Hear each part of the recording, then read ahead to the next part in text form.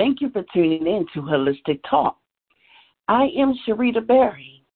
This content is for educational purposes only, not intended to treat, cure, diagnose, or prevent sicknesses, illnesses, or disease, or mental health issues.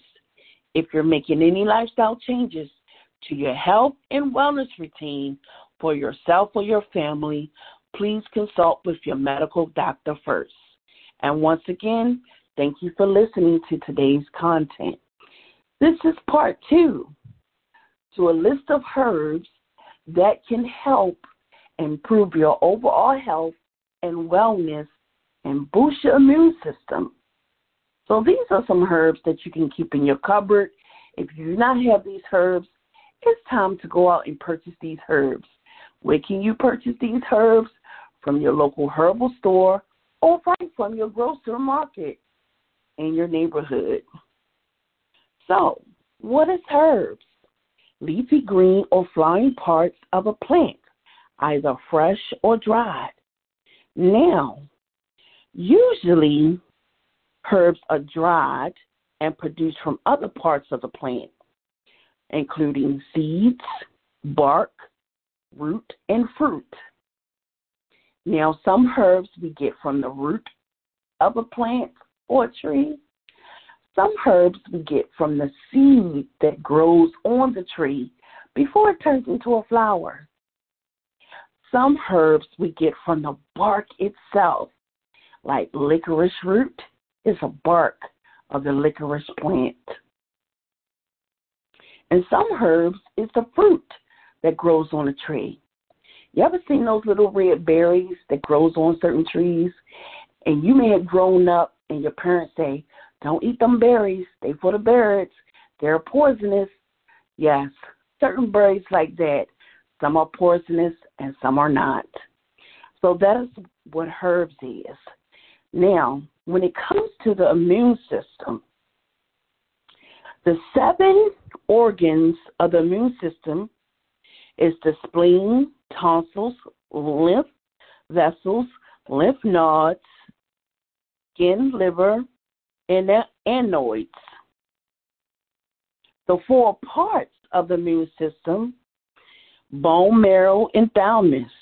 Now, if the bone marrow was a police academy, because this is where the different types of immune system cells are created. Isn't there something?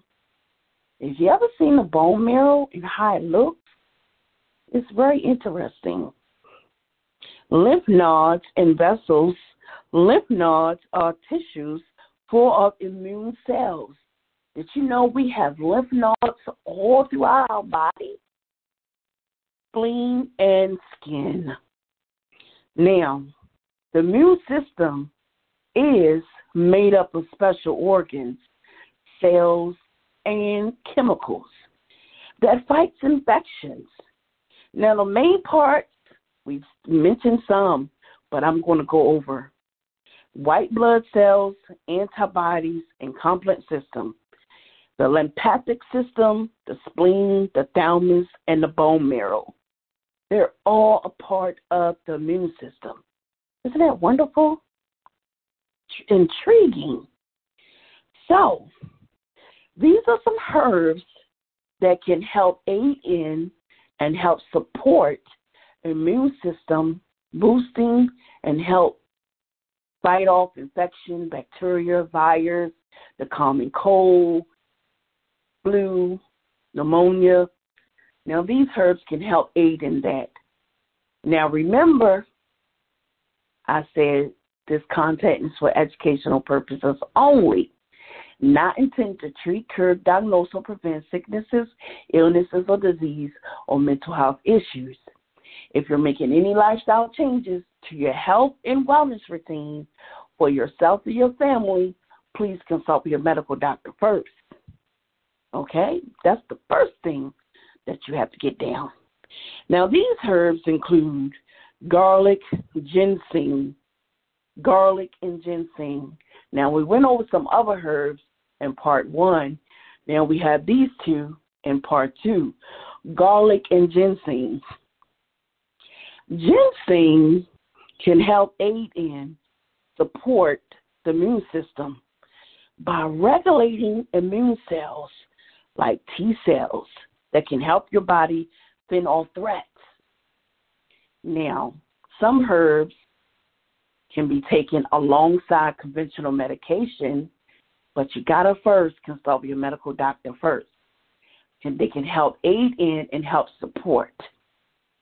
Now, consuming garlic is also beneficial for the immune system since it contains compounds that has antibacterial properties. Did you know that? Now, a lot of people consume garlic every day. If you eat pizza, a lot of people like garlic on their pizza. Some people like garlic on their sub. Some people put garlic in certain dishes that they eat, but they never knew that garlic is a herb that is helping them to boost up their immune system. So, those are the two herbs that I wanted to mention on today, garlic and ginseng. Now, when it comes to herbs, you have to remember this very, very important thing. All herbs and some have drug interactions. You may be saying, Sharita, what does that mean?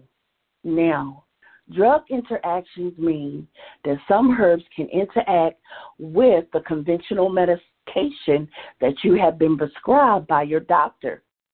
How can it interfere? Well, depending on what type of medication you're taking, it can either decrease or increase the side effect of that medication. That means if you're taking medication for, say, certain pain in your body or high blood pressure or blood clots, now there are a lot of herbs that are not recommended that you take if you're taking blood thinner for blood clots. Then there are herbs that are not recommended that you take if you're taking high blood pressure medicine. And one of those herbs is licorice root. Why? Because the licorice root interferes and has a drug interaction with certain blood pressure medications. It can either decrease your blood pressure or it can increase your blood pressure. So it's a side effect. That means it can make it go up, make it go down. So you have to be careful when you're taking herbs. This is why it's so important that you seek the medical advice from your doctor before you try any type of herb, any type of supplements, dietary supplements. It's very important that you seek your medical doctor first. So I want to thank you for tuning in today. Now, make sure that you do your research and your homework, okay? Make sure, because we don't want you to come back and say, well, she said, they said, we said, I don't know, but they said, and you said, and they said, we said.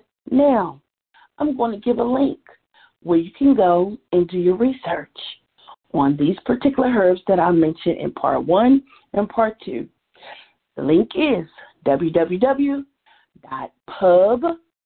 P as in Paul, U as in umbrella, B as in ball, med, M as in Mary, E as in Ed, D as in doll. That's www.pubmed.gov. That's www.pubmed.gov. Now, on the site, you can type in any herb, any essential oil, and look it up, read all the research papers, peer review papers, case studies that were done on these particular herbs. But at the same time, consult with your medical doctor first. I cannot stress that. You have to consult with your medical doctor first. Some doctors do have knowledge in herbal therapies, herbal remedies, herbal medicines. Some doctors don't. This is why it is advised that you seek the advice from your medical doctor first. Once again, I thank you for tuning in to today's discussion, and I hope that you enjoy part 2 as well as you enjoyed part 1. Once again, my name is Sharita. Thank you for tuning in. Namaste.